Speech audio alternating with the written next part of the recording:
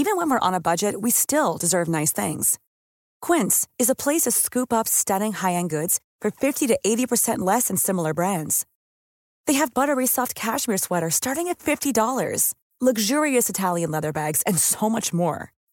Plus, Quince only works with factories that use safe, ethical, and responsible manufacturing. Get the high-end goods you'll love without the high price tag with Quince.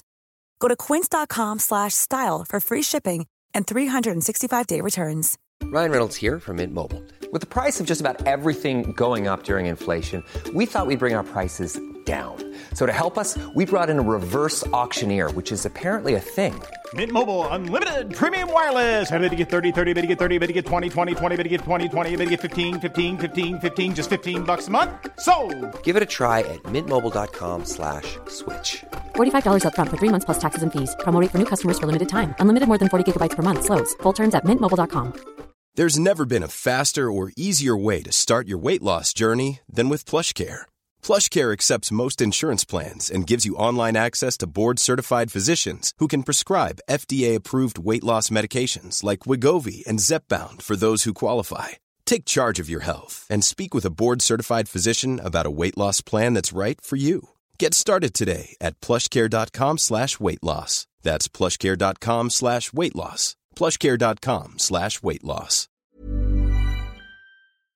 And you never really, as a writer, I don't think, if you're any good, you never lose that slight creeping sense of dread that you're really not that good.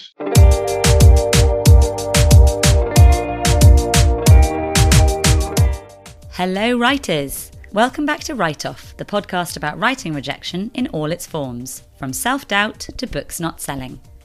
I'm your host, Francesca Steele, a journalist and writer based in London. And if you want to know more about my own experience with writing rejection, you can hear about that in the first season. My guest this week is so well known that his unfinished manuscripts and first drafts have been displayed at the National Library of Scotland. Sir Ian Rankin has published more than 35 books in his 36 years of writing. That includes 24 novels about the Edinburgh police detective John Rebus, which have now sold over 30 million copies around the world. His latest, A Heart Full of Headstones, came out this year. What is so interesting about Rankin's publishing history is that he really didn't make it straight out the gate.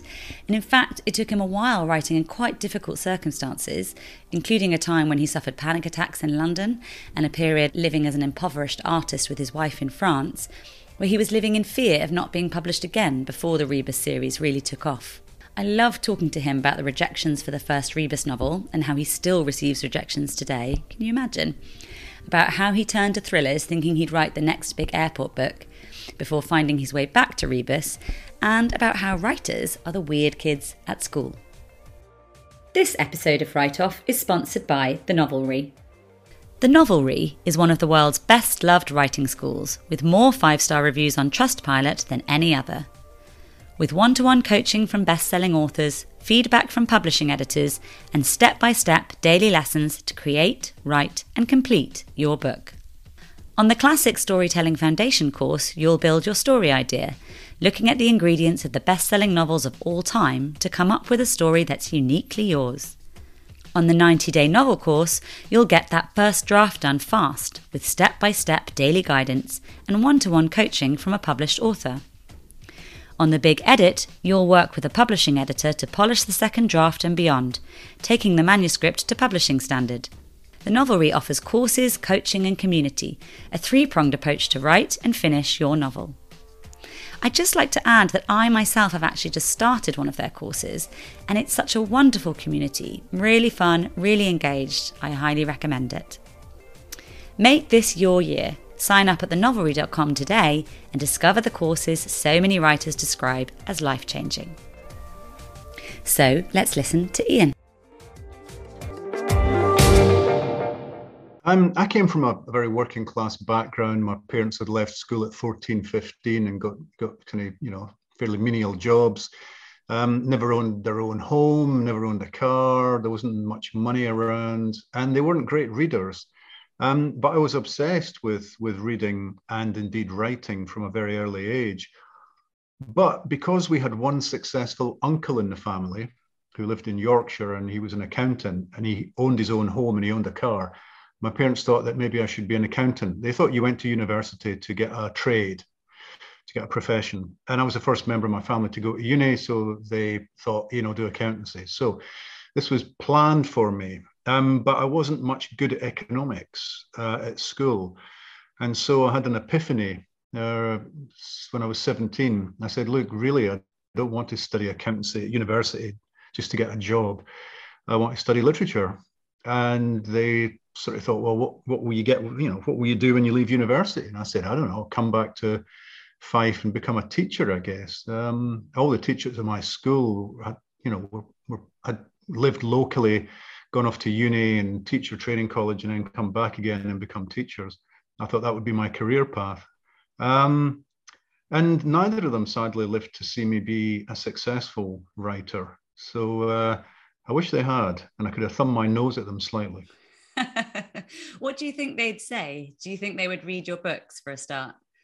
Well, my dad was around for my first 2 or 3 books, and he read them. I think he was just slightly bemused by the fact that I'd written something that was publishable, but I think he was proud. He would sort of lend them to friends of his. What would they think? I mean, I think they would be bowled over and sort of stupefied that someone can make a good living by telling lies. Yeah, I think it's really interesting. I mean, that concept of not really knowing you can make a living as a writer, or even that being a writer is a sort of real job, comes up a lot on this podcast, even from people with middle class backgrounds. I think even if you come from houses with lots of books in them, if you don't know writers and you don't come from that sort of background, I think people find it hard to get their heads around the idea that it might be something you can really live off. Yeah, although, at university, I met a lot of people who had been privately educated, and they were much more self-confident than the working class kids who would sit quietly in a tutorial just writing everything down, while the people that had been to private school, fee-paying school, would be pontificating on every subject under the sun, whether they understood it or not, but they would talk with great confidence as though they did. And it dawned on me, maybe after a couple of years of uni, that in fact these people didn't know any more than I did. They were just much better at hiding the fact. But it was through university that I really got started, because I met a lot of people, a lot of students who also wanted to be writers or actors or musicians or filmmakers, start a magazine, etc., put on a play. And nothing was going to hold us back. If we wanted to try and do something, we would try and do it. This was the period of punk. This was 78. I arrived at university, and punk told you, look, just go on and give it a go. It doesn't matter what your background is or whether you can afford lots of instruments or the right people. If it's something you want to do creatively, just get on and do it. And I was lucky in a way that I'd started young. I mean, at school, I was writing song lyrics, which eventually became poems, because a poetry competition was announced, and I went in for it with a poem called, I think it was called Euthanasia, and it won second prize. So by the time I arrived at Edinburgh University, I was already a published poet. I'd had one poem published. And then I decided I was never going to make it as a poet and moved to the short story. And again, I was going in for competitions. And the first short story I remember writing, I put in for a competition run by the Scotsman newspaper, and it won second prize. I didn't get any money, I don't think, but I did get a Sinclair Spectrum computer. And the next year I went in for another competition, which was run by the local radio station, and I won first prize, and I got cash for that. So I decided that prose might be my future rather than poetry, because it seemed like I was quite good at it. So why then, with all this going on, I mean, you must have felt that, other people were saying you were good. You went on to do a PhD, or to try and do a PhD on Muriel Spark, didn't you? Why did you make that decision, given that you were sort of hell-bent on writing fiction? Well, I mean, I graduated and fell into a series of dead-end jobs. I mean, I couldn't get any job in any creative industry. I was working in a tax office. I was working as a secretary in a polytechnic. And eventually I said, I applied to go back and do a PhD, and was turned down, was rejected originally. And then somehow the authorities changed their minds and I was allowed to do it. And I thought, oh, good, 3 years of funding. This is my time to try and become a writer. So I did enough work on the PhD that they couldn't kick me out. But what I did do during the 3 years of funding was write 3 novels. And the first novel was never published. I spoke earlier about the short story competition. Coming second in the short story competition, the winner was called Ian Crichton Smith and was an established novelist and short story writer. And so I'd kept in touch with him and I said, look, Ian, I've written a novel. Can you introduce me to your publisher? And so he wrote a letter of introduction to Livia Galanx at Galanx Publishing. So she's the boss of the publisher. I didn't realize what a big deal this was. So she read my first novel and turned it down. She said the first 2/3 was okay, but the last third needed some work. And I thought, what does she know?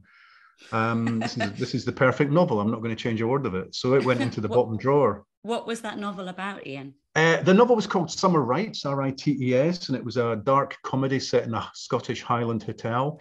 And the cast featured a schizophrenic, one-legged librarian and a young boy with special powers.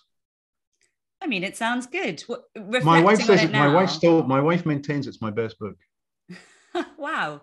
So, I mean, have you still got the manuscript? I know you gave an awful lot of your manuscripts to the Edinburgh Archives, didn't you? I mean, this was at a time when I couldn't afford even to photocopy stuff. So there was literally only the typescript, which I would send off to publishers and they would send it back. I didn't realize what a risky procedure that was. I lost it for years. Now it turned up in a trunk and it is now in the bowels of the National Library of Scotland. Basically the typescript is in the bowels of the National Library of Scotland in the Ian Rankin archive. And I doubt it's going to be ready for publication anytime soon. Certainly not until I shuffle off this mortal coil. You wrote a novel, The Flood. That was actually your debut published novel, wasn't it? And that wasn't crime fiction either. That was it's a sort of small community story, which I think you wrote when you were 24. More or less. Yeah, I mean, again, so this would have been the second book I wrote during my 3 years of funding for the PhD. So Summer Rites went in the bottom drawer. And I wrote this book, The Flood, which started life as a short story, but raged out of control until it was too long to send to anybody. I didn't think I could put it into BBC radio or any magazine or newspaper. So I thought, well, that's chapter 1. I'll just keep going. And it was eventually picked up by a very small press in Edinburgh that was actually run by students. So, I mean, it does all seem like it's nepotism gone mad because I vaguely knew the people who would be editing it, designing it and proofing it and everything else. They were all I feel like nepotism amongst students is a different type of nepotism. There should be possibly a different different type entirely. It's true. But, you know, I mean, it was properly peer reviewed. 3 people read it before it was given a thumbs up to become part of the Polygon stable. But they published 200 hardcover and 600 paperback simultaneously, and that was it. And I remember going into Remainder bookshops, and there it was. Like a year later, you could buy a copy for £1. So it never did sell out the run, even at a tiny run like that, which it's now ridiculously collectible. Not because of the quality, but just because of how many copies there are. Thinking about that quality, was it hard to write? I mean, you'd obviously been writing a lot by this point. What was it like to write The Flood? Did it feel different from your previous novels that had, gone in a drawer? No. I mean, I wrote by instinct. I didn't plan. I never did much planning, and I never really knew what was going to happen when I started a story. That was true of short stories, and it was true of my novels. It was just the way I'd always worked. I mean, writing for me was something that I did as a kid in my bedroom, and it was an escape from a fairly mundane daily existence. So it was, you could use your imagination, and you could be anywhere in the world or anywhere in the universe at any point in history, past, present, or future, and you could have all these extraordinary adventures. And so it was a release, and it was a hobby. I mean, it was a hobby. It was how I spent my free time when I was a teenager. And eventually at university, it was how I spent my free time. If I wasn't out carousing or having to write an essay for my subject, I'd be sitting at the desk in my bedsit, typing away on a portable typewriter, which I bought from my sister's mail order catalogue. In fact, I think I still owe her some money for that. One of these deals where you're supposed to pay it back 50 pence a week. And I think after so many weeks, I just stopped paying. And so you didn't have an agent at this point? I didn't have an agent for The Flood, but because The Flood was published, an agent came looking for me, Glasgow-based agent, and she said, "Have you got anything? Are you working on anything else?" And I said, well, I've got this book about a cop in Edinburgh called Nuts and Crosses, cop called Rebus. And so she took that. She made me change it. There was a big long flashback section in the middle, and she said that just doesn't work. You need to cut that to the quick. Because by then I thought I'd better take some advice if I do want to get published properly. But I've still got the rejection letters for it. I mean, she sent it to, I think, 7 or 8 publishing houses in London, and all but one said no. And it was the very last one she wrote to, Bodley Head in London, who said, well, okay, we'll take a chance on this. So, and the letter she sent me, I had a list of publishers she'd sent it to who'd sent it back, but she Tipp-Ex some of them out, and you can, if you hold it up to the light, you can actually see through the Tipp-Ex, and I could see that one of them was Canongate, based in Edinburgh. So I think she thought it was a bit embarrassing that an Edinburgh publisher had turned me down. So she Tipp-Exed that out to save my to save me being further humiliated. Well, I mean, we can come to, Tartan Noir and what you've done for Scottish writing and all that sort of stuff later.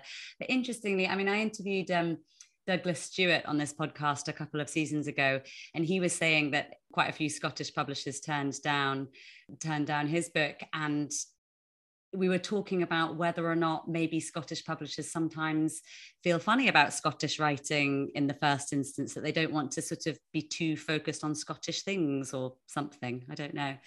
I don't know. I mean, I think Scottish publishing at the moment is in a pretty good place. I think they're definitely punching above their weight. People like Polygon and Berlin and Canongate. I mean, Canongate published Barack Obama's autobiography when nobody else wanted it. And they've published Matt Haig and had a huge success with him as well. So they've got very good taste, shall we say, and they've also been very lucky in some of their purchases. But they did not have good taste. They did not have good taste back when you were offering them Nuts and Crosses, unfortunately. I think there was no such thing really as Scottish crime fiction. Crime fiction was very much looked down on by many publishers, and nobody was doing it in Scotland. So they probably thought, well, this is well out of our safety zone, and we've no idea if there's an appetite or an audience for quite dark, urban Scottish. I mean, this was pre-Trainspotting, urban Scottish gritty crime fiction. And do you remember what gave you the idea and how you felt about it? I know you've said you didn't realise in the first instance that you were actually writing crime fiction. That wasn't your intention. But what do you remember getting the idea for Nuts and Crosses and how you sort of set about it? Yeah, I mean, I'm almost OCD meticulous. I've kept everything. So I've got the scraps of paper where the first idea came to me, dated. And I'd actually been into the offices of Polygon Publishing to sign a contract on The Flood that same afternoon. I'd gone back to my bedsit, it was a kind of flat that I shared with 2 other students. And I had the living room was my bedroom, and it had a gas fire and everything. And I think it was winter. I think it was January, February. And I was sitting by the gas fire trying to keep warm. And I just got the idea for this character who's being sent mysterious messages, knotted pieces of string and crosses made from matchsticks, Nuts and Crosses. And I wrote down, I said, somebody's being sent this. Who's being sent it? He may be a cop. And the person sending him is somebody from his past, but he's blanked out, he's blocked the memory of who this person is and why they're doing it. And that was it. I mean, it was just main character, maybe a cop, and the villain, maybe someone from his past who's out to get him in some way. I didn't really read crime fiction at the time. I mean, I'd watched crime shows on television when I was younger, but I was studying. I mean, as an undergraduate, I specialized in American literature. And then as a postgraduate, I was specializing in Muriel Spark, The Prime of Miss Jean Brodie, etc. It wasn't really until the first Rebus novel was published that I started to read a lot of crime fiction.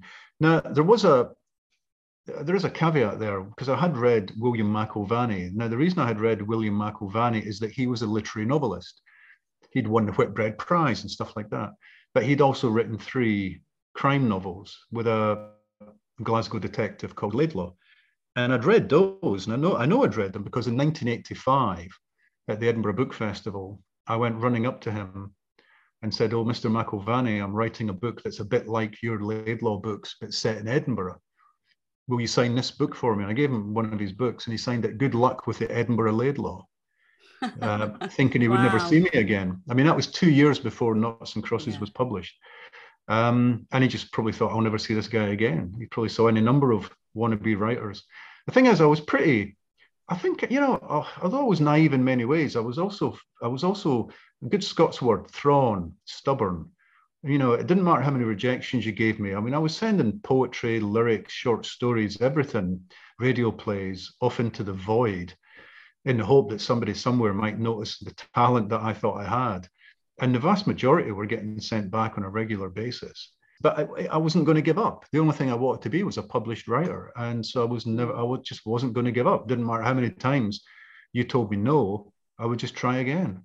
Well, thorn is probably also an appropriate word for rebus, isn't it? I mean, I find it interesting. I think you've said in the past that that the plot sort of came first for Noughts and Crosses. But I mean, I think everyone who's read rebus would say that it's character-led crime fiction, as all the best crime fiction is, and also, and he's a sort of this stubborn, kind of hard-boiled, almost like Raymond Chandler-esque kind of guy with this sort of whiff of literary pretension thrown in, and he's got his Walt Whitman, at least at first, and his jazz.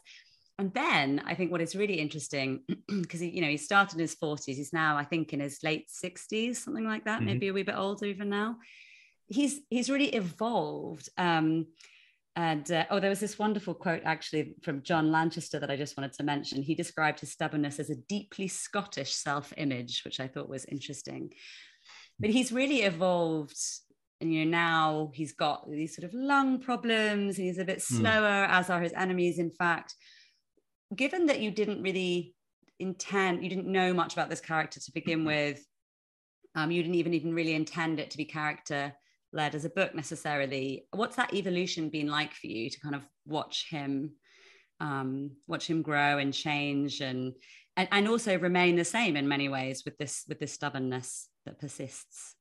Well, the first draft of the first Rebus novel, I killed him at the end. He was shot and killed at the end. And for some reason, I changed that in the second draft and he survived. But I thought, well, I'm done with him now. I've written that book and that's that. So Noughts and Crosses had not been very successful. It hadn't really set the world to rights or set the world on fire. And so I decided I would become John le Carré instead. And I wrote a spy novel set in London called Watchmen, which also didn't sell very well. Then I decided I would write a big fat techno thriller that would make me one of those airport millionaires, people buying books at airports and train stations. That was West Wind. And again, it didn't sell very well. But my editor had stuck with me throughout. The editor who had taken Rebus for Bodley Head back in the early days had stuck with me. And he said, "Whatever happened to that guy Rebus?" I liked him a lot as a character. And by this time, I'd started reading crime fiction and I liked the series. I liked the fact that you got to spend a lot of time with a character and they could develop and you could do a lot with a sense of place. I decided by now that what I really wanted to do was write about Edinburgh and use Edinburgh as a microcosm for Scotland and the UK.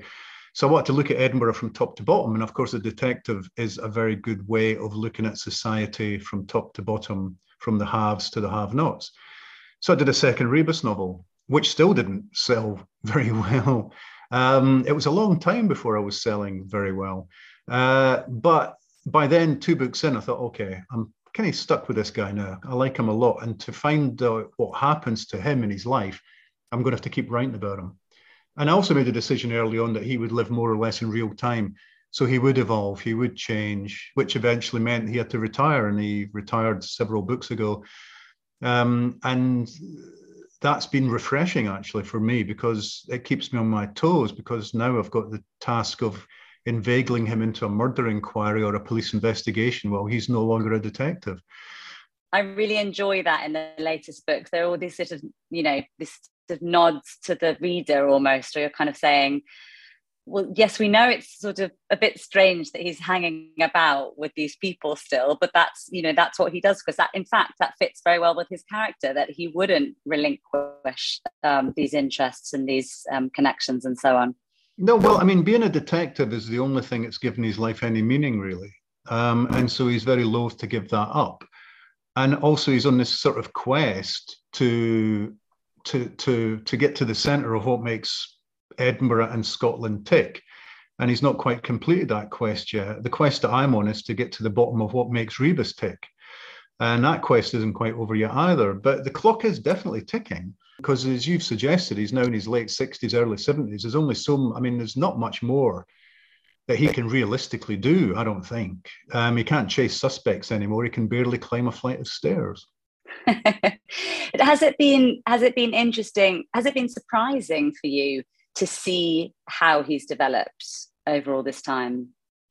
Well, yeah. I mean, there was never a plan. There was never a 5-year or 10-year plan or a 5-book or 10-book plan. It's just when it's time to start another book, I think, okay, what do I want to write about today? And I might get a theme I want to explore. I find a plot that allows me to explore that theme. And then I think, okay,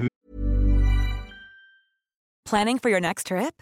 Elevate your travel style with Quince. Quince has all the jet-setting essentials you'll want for your next getaway, like European linen, premium luggage options, buttery soft Italian leather bags, and so much more. And is all priced at 50 to 80% less than similar brands.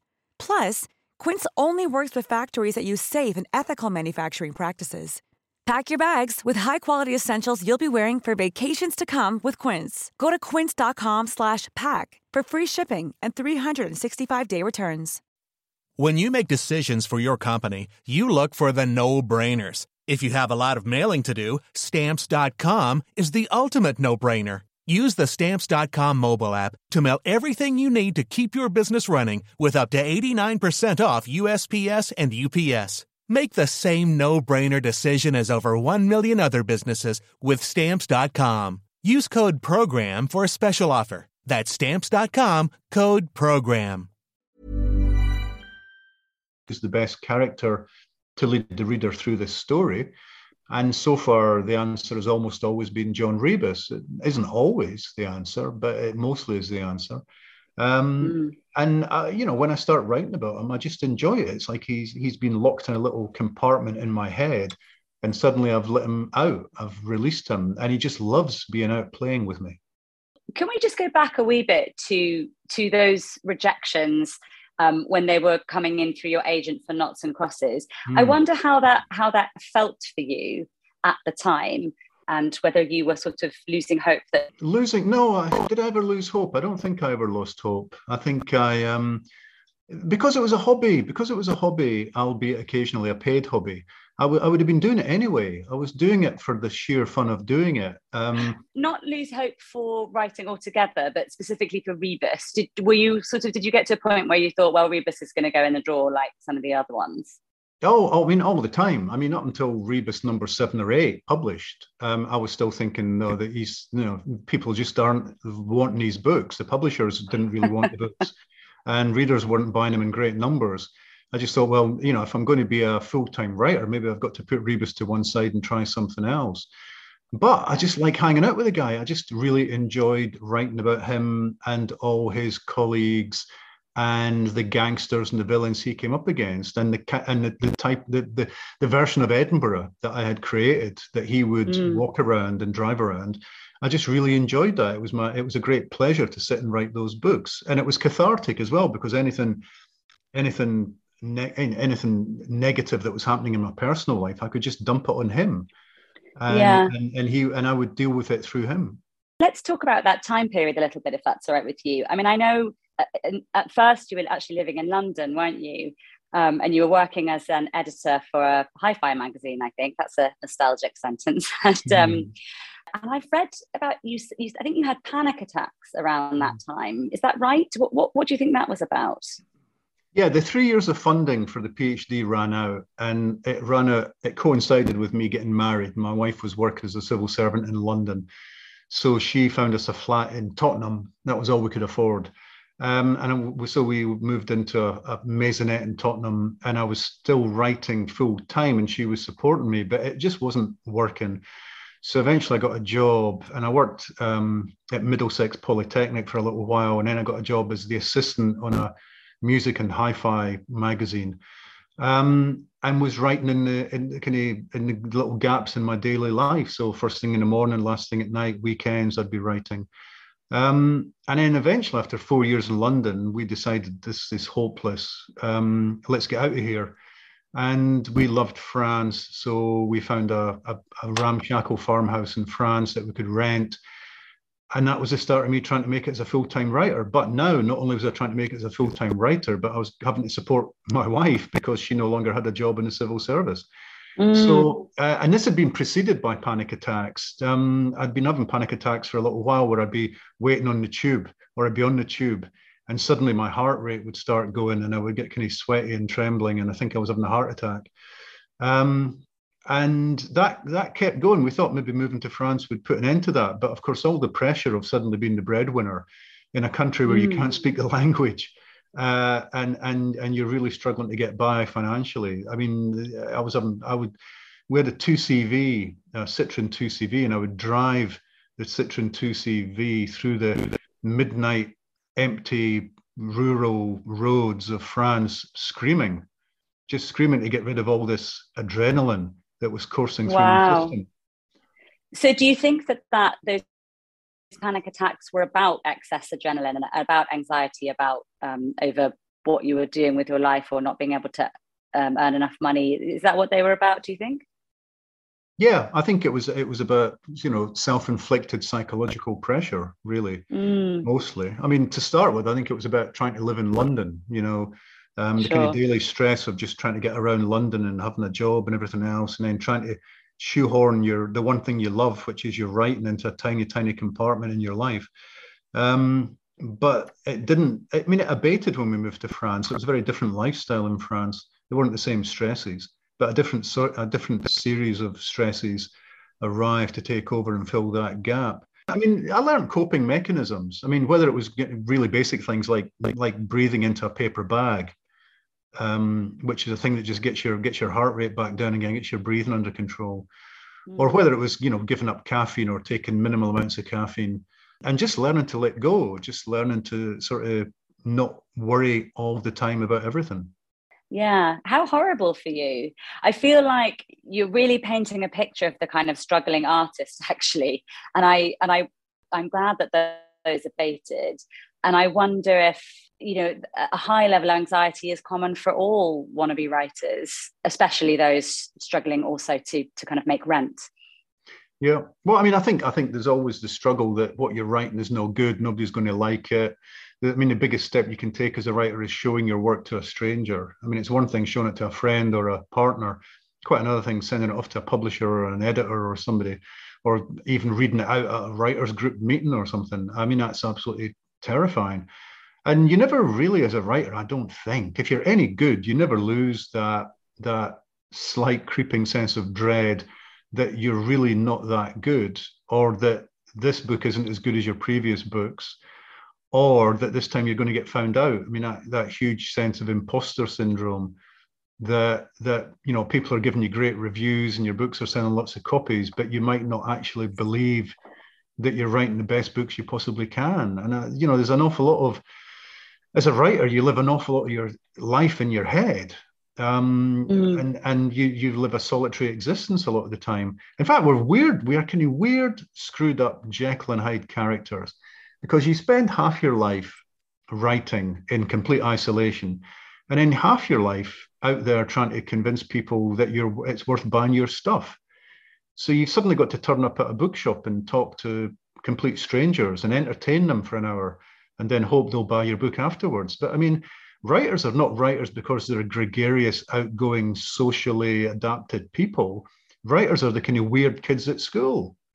The ones who would much rather go home and sit and write love poetry in their bedrooms while listening to Pink Floyd. Yes, I think that's right. So I mean, you've written, I think this is your 26th Rebus that's about to come out now. Do you feel like you've got rid of that imposter syndrome now, finally, or do you still have it?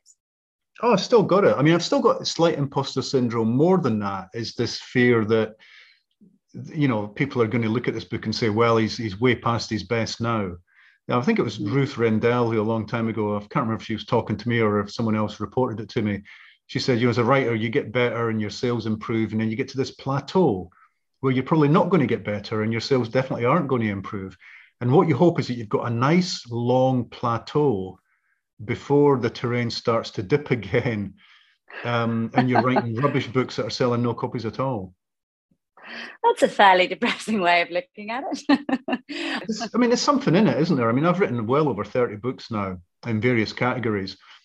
You cannot keep getting better. You cannot keep getting better. I can think of precious few writers who wrote 20, 30, 40, 50 books and kept getting better. They might maintain a level of quality for quite a long time, but there's usually a drop off eventually, or else they just think I'm going to stop writing before that. They're self-aware enough to stop writing before the drop off begins. Yeah, no, I think that makes sense. Just going back a wee bit, so you're in France and your wife no longer has a job and you are the breadwinner. And I gather it was quite rustic there. I read about you sleeping on stone floors in sleeping bags and so on. Is that right? The first winter we were there, it was absolutely freezing and we didn't have a sofa. We couldn't afford a sofa, but you can detach the back seat from the 2CV car. So we would detach the back seat and bring it into the kitchen, and that was our sofa of an evening. Yeah, it was pretty. You would say it was miserable, except it was a big adventure. This is before kids came along. So we were still in our, we were actually 30. We weren't quite in our 20s, but it all seemed like an adventure. And if it didn't work out, we knew we could head back to the UK with our tails between our legs and start again. Okay, so it was hard, but not as mentally hard as it might sound to someone older with more responsibilities, both financial and family wise. Yeah, after a couple of years, kids came along, and that sort of gave me a new focus. That suddenly I wasn't just making enough money for Miranda and I to live on, but suddenly we had an extra mouth or two to feed as well. But by then the books had begun to take off to the extent that I was able to put food on the table. But again, even at that, you think, okay, now I'm fairly financially stable as long as my next book sells. And you're going, well, will my next book sell? Because there comes a point in someone's publishing life that if they've not hit the big time, their publisher starts to lose a bit of interest. You're what's called mid-list. Mid-list means that you're selling maybe several thousand copies. You're just in profit with the publisher, but they can't get excited about you because the public have not taken you completely to their hearts and you're never hitting the bestseller lists. And it was a long time. I think it was Rebus novel number 10 or 11. So maybe my 16th or 17th published book before I got to number 1 in the UK. I don't think these days a writer would be given that luxury. I think these days, if you don't hit it big fairly early on in your career, you're going to be moved on. And that was always my fear, was as a mid-list author, the publisher would lose interest to the extent that they would drop me. Do you think there's a difference between mid-list when you have a series, as you did, where your fan base might have been smallish, but there were a base that would reliably buy your books? Do you think there's a difference between that kind of mid-list and the kind of mid-list where you're writing standalone novels and there's no guarantee that anyone will buy the next one? Well, I think there are pros and cons to both approaches. Hopefully if I hook you with one of my Rebus novels, you're going to want to read all of them. Great. But that can also be very off-putting. You've picked up a Rebus novel, you don't know these books, you read it and you think, oh, that was really good.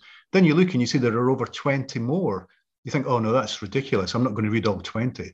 So you don't start the journey.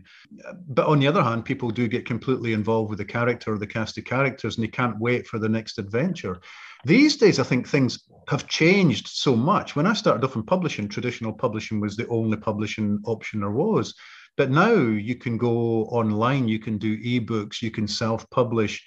And if you build up a good enough gathering, you can be making a living without troubling either the bestseller lists or physical publishing houses. I know several writers who've done that and they've done it really well. So that's an option that's now available to younger writers that was never available when I was starting out.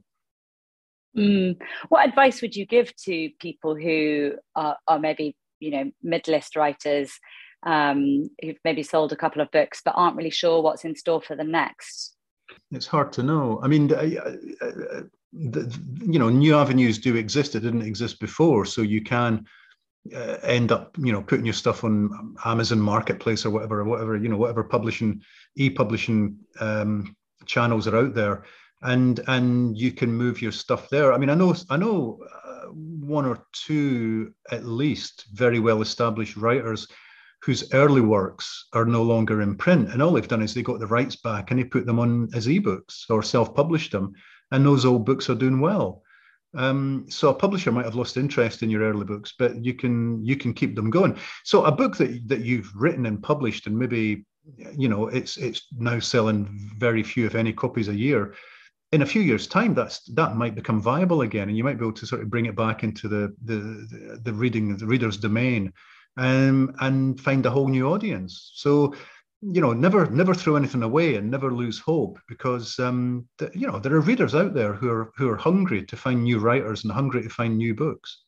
So when did Rebus really hit? Sorry, so you said Rebus went to number one at the 10th or 11th book. What was that like for you when you suddenly realized, okay, I am now really quite a successful writer, having labored for quite a long time up to that point?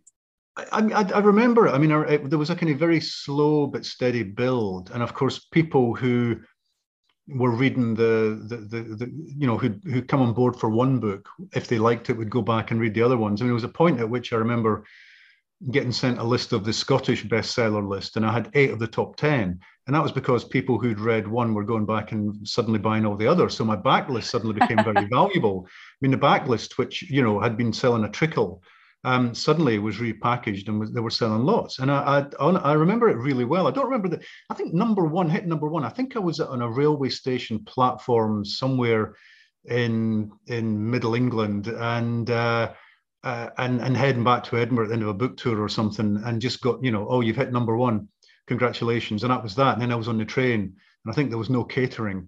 So I just had to sit in this train for hours before I could get home and celebrate, by which time I was knackered and didn't feel like celebrating. What I do remember very vividly when I first felt like being a success was I was on a book tour in America, and I was in a kind of fairly scuzzy motel somewhere in the middle of nowhere. And I phoned my wife, and she said, oh, your 6 monthly royalty statement has come in. So that's the previous 6 months sales for all your backlisted books. She said, it's 6 figures. I went, well, I said, that's a mistake. That's a mistake. So I phoned up my agent and I said, look, I think the publisher's made a mistake. And he went, no. And this was all the people coming to the Rebus novels who had bought into one and then had gone back and wanted to read all the previous ones. And that was just that was such a huge thrill that suddenly, after all these books that were only selling a few hundred copies a year, suddenly we're selling in the tens of thousands. How wonderful. And I have to say, as a reader, discovering an author with a backlist is better in a way than happening upon a new writer, because you have, it's like binging Netflix. You suddenly have all of your favorite things at your disposal for whenever you want them. It's wonderful. I know. I love it when people, some readers on Twitter will say to me, oh, I've just started a reread of the Rebus series. And then they'll come back to me and say, I'm on book 5, I'm on book 10, I'm on book 12, I'm on book 15. I just love it that they're in for the long haul. And it's flattering in a way. I mean, these early books now read like historical documents. I mean, the first Rebus novels, the first 2 or 3 were written in a time before computers. The police stations didn't have ready access to computers. Nobody had a mobile phone. CCTV wasn't such a big deal. Crime scene analysis was fairly basic. The fax machine was a mini god that sat in the corner of the office. And the world has just changed so dramatically. So those books now read to me like ancient history. Yeah. Ian, where do you write these days, and how do you write? I know you said before you were extremely meticulous about some things. Are you meticulous about the way you write creative fiction, and where do you do it?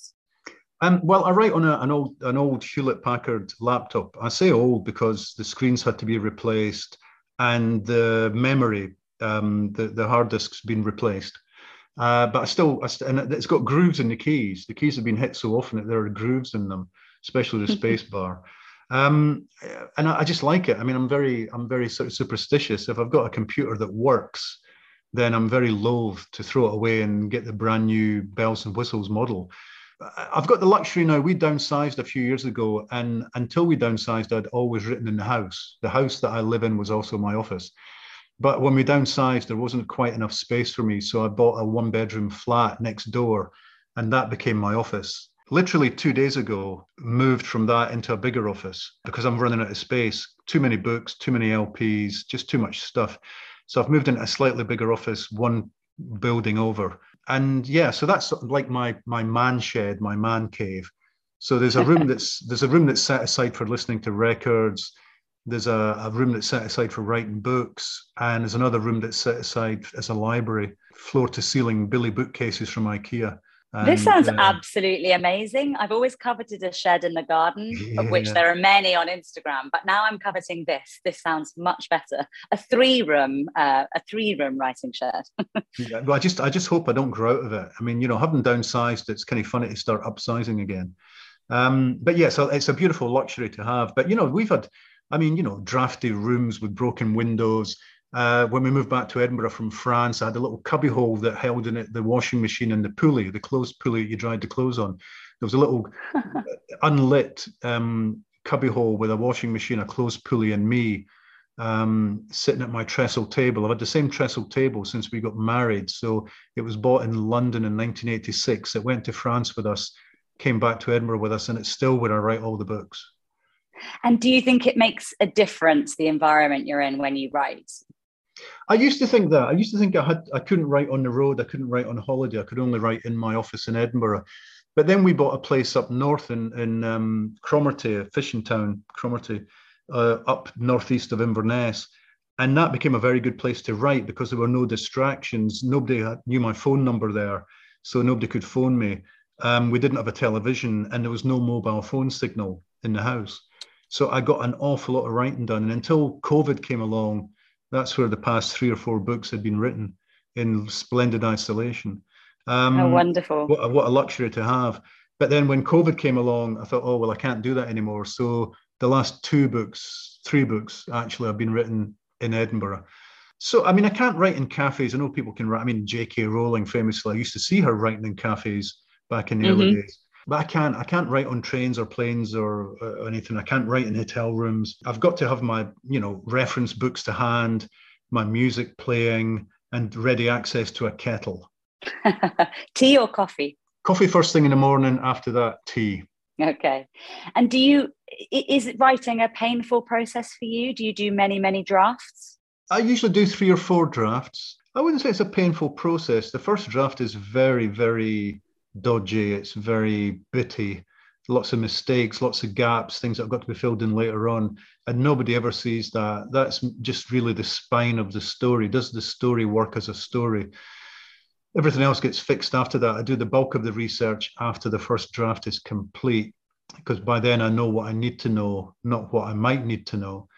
And then second draft, maybe a third draft, and I show it to Miranda, and she goes through it. I print it off. We still do it the old-fashioned way. Print it off. She reads it on A4 sheets, and she writes in the margins. And if she's scribbling away, my heart sinks because she's obviously finding lots of things that aren't properly working in this book. Although even a single thing, like a single question mark or a single exclamation mark, can be enough to have my heart sink. And then I correct that. So we discuss it, I change it, then it goes to the editor at my publishing house. So when the editor comes back and says, oh, Ian, I've just got a few suggestions, I go, well, hang on a minute. This book's already been edited. It's been edited by my wife. I think that's so lovely that she's your first port of call, because I think sometimes people find it actually really stressful showing their spouses or family members or friends their work, just because, I don't know, sometimes people who are very close to you, the criticism feels too much somehow. But that's not the case. I mean, I think there have been times where she's felt, I mean, she knows that if she says something, no, this isn't working, she knows just how devastating that is. But it's better for her. It's better to hear it from a friend than a stranger, I think. You mentioned COVID just then, and I just wanted to mention in your latest book, A Heart Full of Headstones, it's really interesting how you've incorporated COVID into this book, because I think a lot of authors during lockdown felt that they needed to, and after lockdown, felt that they needed to kind of ignore the fact that COVID had happened to the world. I think people maybe just felt that it was just something that still felt very raw. And so a lot of people just ignored that it happened. You, on the other hand, have not just put it in the book, but in fact, in some parts of it, it almost feels like the premise of the book. You know, there are very specific things that have happened as a result of lockdown, like a surge in domestic violence and bad guys and good guys all kind of getting very bored, holed up in their homes with nothing to do. I should say that the book takes place after lockdown, but they talk about it having happened already. And I found that fascinating. I thought you did it so well, and it didn't feel raw and painful to read about. It felt realistic and truthful. And I just wondered, what made you decide to do that and how you went about it? Well, it is a double-edged sword, you know, because if you write about something that seems incredibly current, that gets very old very quickly. I mean, there's one of the Rebus novels was set around the G8. I mean, who remembers the G8 summit in Glasgow, or in Scotland, sorry, at Gleneagles?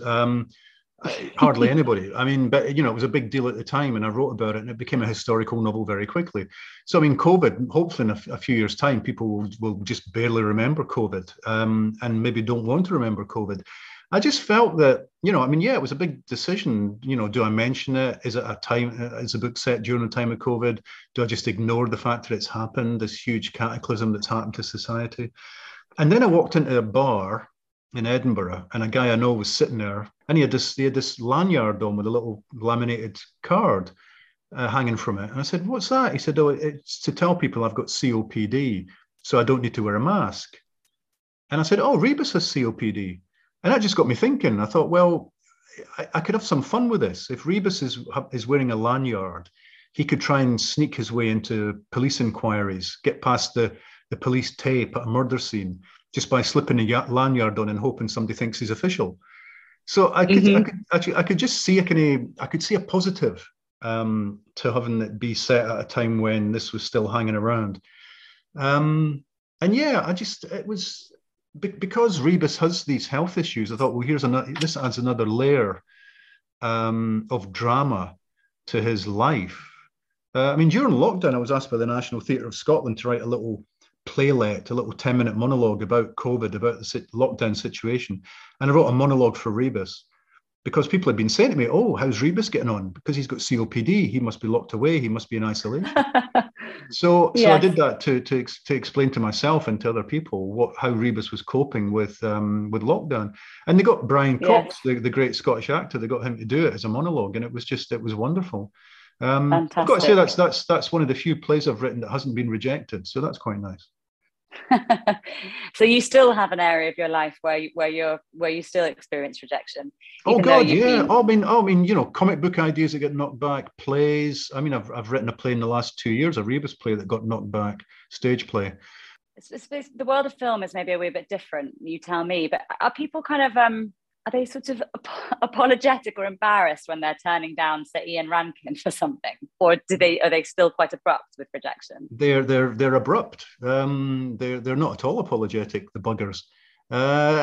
You know, and it's like treatments for TV shows and film scripts and all kinds of projects have been turned down. But it's good for the soul. It keeps you grounded, I think. But I do like stretching myself. I mean, you know, I could do nothing but write Rebus novels from now until doomsday, and he would sell, and I'd have a nice, comfortable life. But now and again, I like to stretch myself. I like to try something different, a graphic novel, a comic book, or the libretto for an opera, or a film treatment, just something, or a song lyrics, anything that's going to make me think about creative writing in a different way, or telling a story in a different way. And I think it's necessary. Otherwise, you can get lazy and you can get very set in your ways. So it's nice to go off piste every now and again, even though there might be a cliff ahead of you. Yes. And actually, speaking of which, you mentioned William McCoverney earlier, who you and he are credited with sort of launching or establishing this whole sort of tartan noir subgenre. And then, of course, you finished his book for him. That must have felt pretty incredible, having met him when you were just starting out and kind of reading his books before you were even published. Yeah, I mean, it's an interesting arc to my life and his life. I met him when I was a fan, and he was a well-established writer. Then I got published, and I wasn't selling very well, but I did an event in Glasgow, and he came along just to sit in the audience and watch me talk. I think there were 7 people in the room, and he was one of them. And then we went to appearing on stage together. Then he had a period of time when his books were out of print and he wasn't being read very much. Then his books came back into print, and he had this lovely last act in his life where he became a big hit at the literary circuit. And I interviewed him at an event at Harrogate Crime Festival, and 800 people were in the room to give him a standing ovation. And then he died. And I think this third act in his life had convinced him that he had let go of his detective character Laidlaw too cheaply and too easily. And so he had some ideas for future Laidlaw books, and he'd started to write one of them before his death. And his widow asked me if I would take a look at it and see if something could be salvaged from it. And when I said, yeah, you could get a short novel out of it if you do X, Y, and Z, she said, well, will you give it a go? And I wasn't sure that I could mimic his voice. Certainly wasn't sure that I could write about Glasgow in 1972. But I thought, to honour him, and because she'd asked, I would give it a go. And she wrote me, this was all done during lockdown, and she wrote me a lovely handwritten letter afterwards. And she said, oh, Ian, you brought him back to me. You brought Willie back to me for the weekend that I sat reading this story. It was as though he was sitting next to me while I read it. And I could not see the join. I couldn't see where it stopped being him and it started being you. And I just thought, well, that's as good a review as I'm ever likely to get. So it was a thrill to actually, and an honour to finish off his final work. Yes, how wonderful.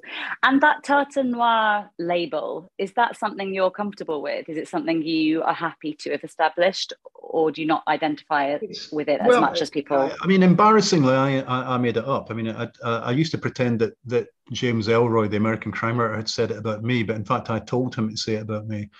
So I didn't know that. Tartan Noir was a phrase that I think I basically invented. It's quite fun, isn't it? Because tartan is not noir, tartan is multicolored, so it's it's an oxymoron. But it was useful shorthand at a time when you had Scandi Noir. I thought it was very useful to have Tartan Noir. The Scots are doing this as well, by the way. But Scottish crime fiction is a much broader church than that term could possibly encompass. So, for example, the gentle Botswana-based crime novels of Alexander McCall Smith don't really fit into a Tartan Noir category. We've got everything. We've got historical crime fiction. We've got psychological suspense. We've got police procedurals. We've got all types of crime novels. So it's a much broader. There's a much bigger umbrella that Scottish writers shelter under than the term Tartan Noir would suggest. Yes, and obviously you didn't set out to write crime at all necessarily, but do you feel, and I think you've talked in the past about how you felt that maybe there was a bit of snobbery about, genre writing generally, but I think you were referring specifically to crime fiction. Do you feel that that's abated? Is that for you in any case? Do you feel happy within that genre?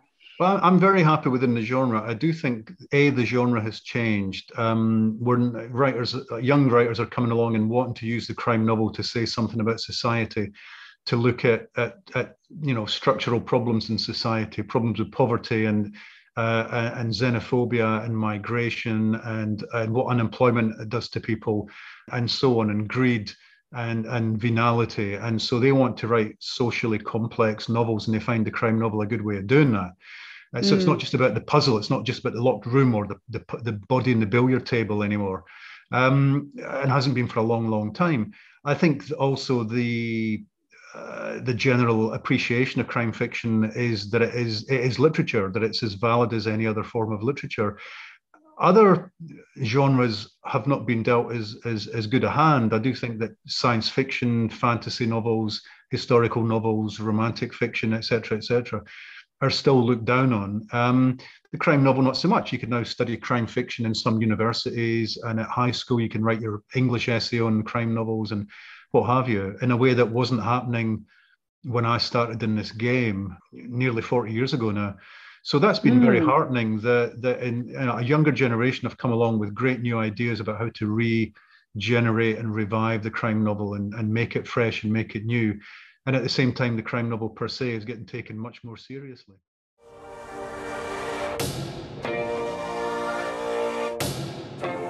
Thank you so much for listening to Write Off. Do come find me to chat on Twitter, where I'm at Francesca Steele, and Instagram, where I'm at Francesca Steele Writes. I'll put that in the show notes.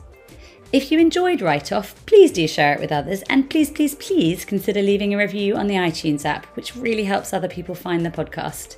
Thanks, and see you next time.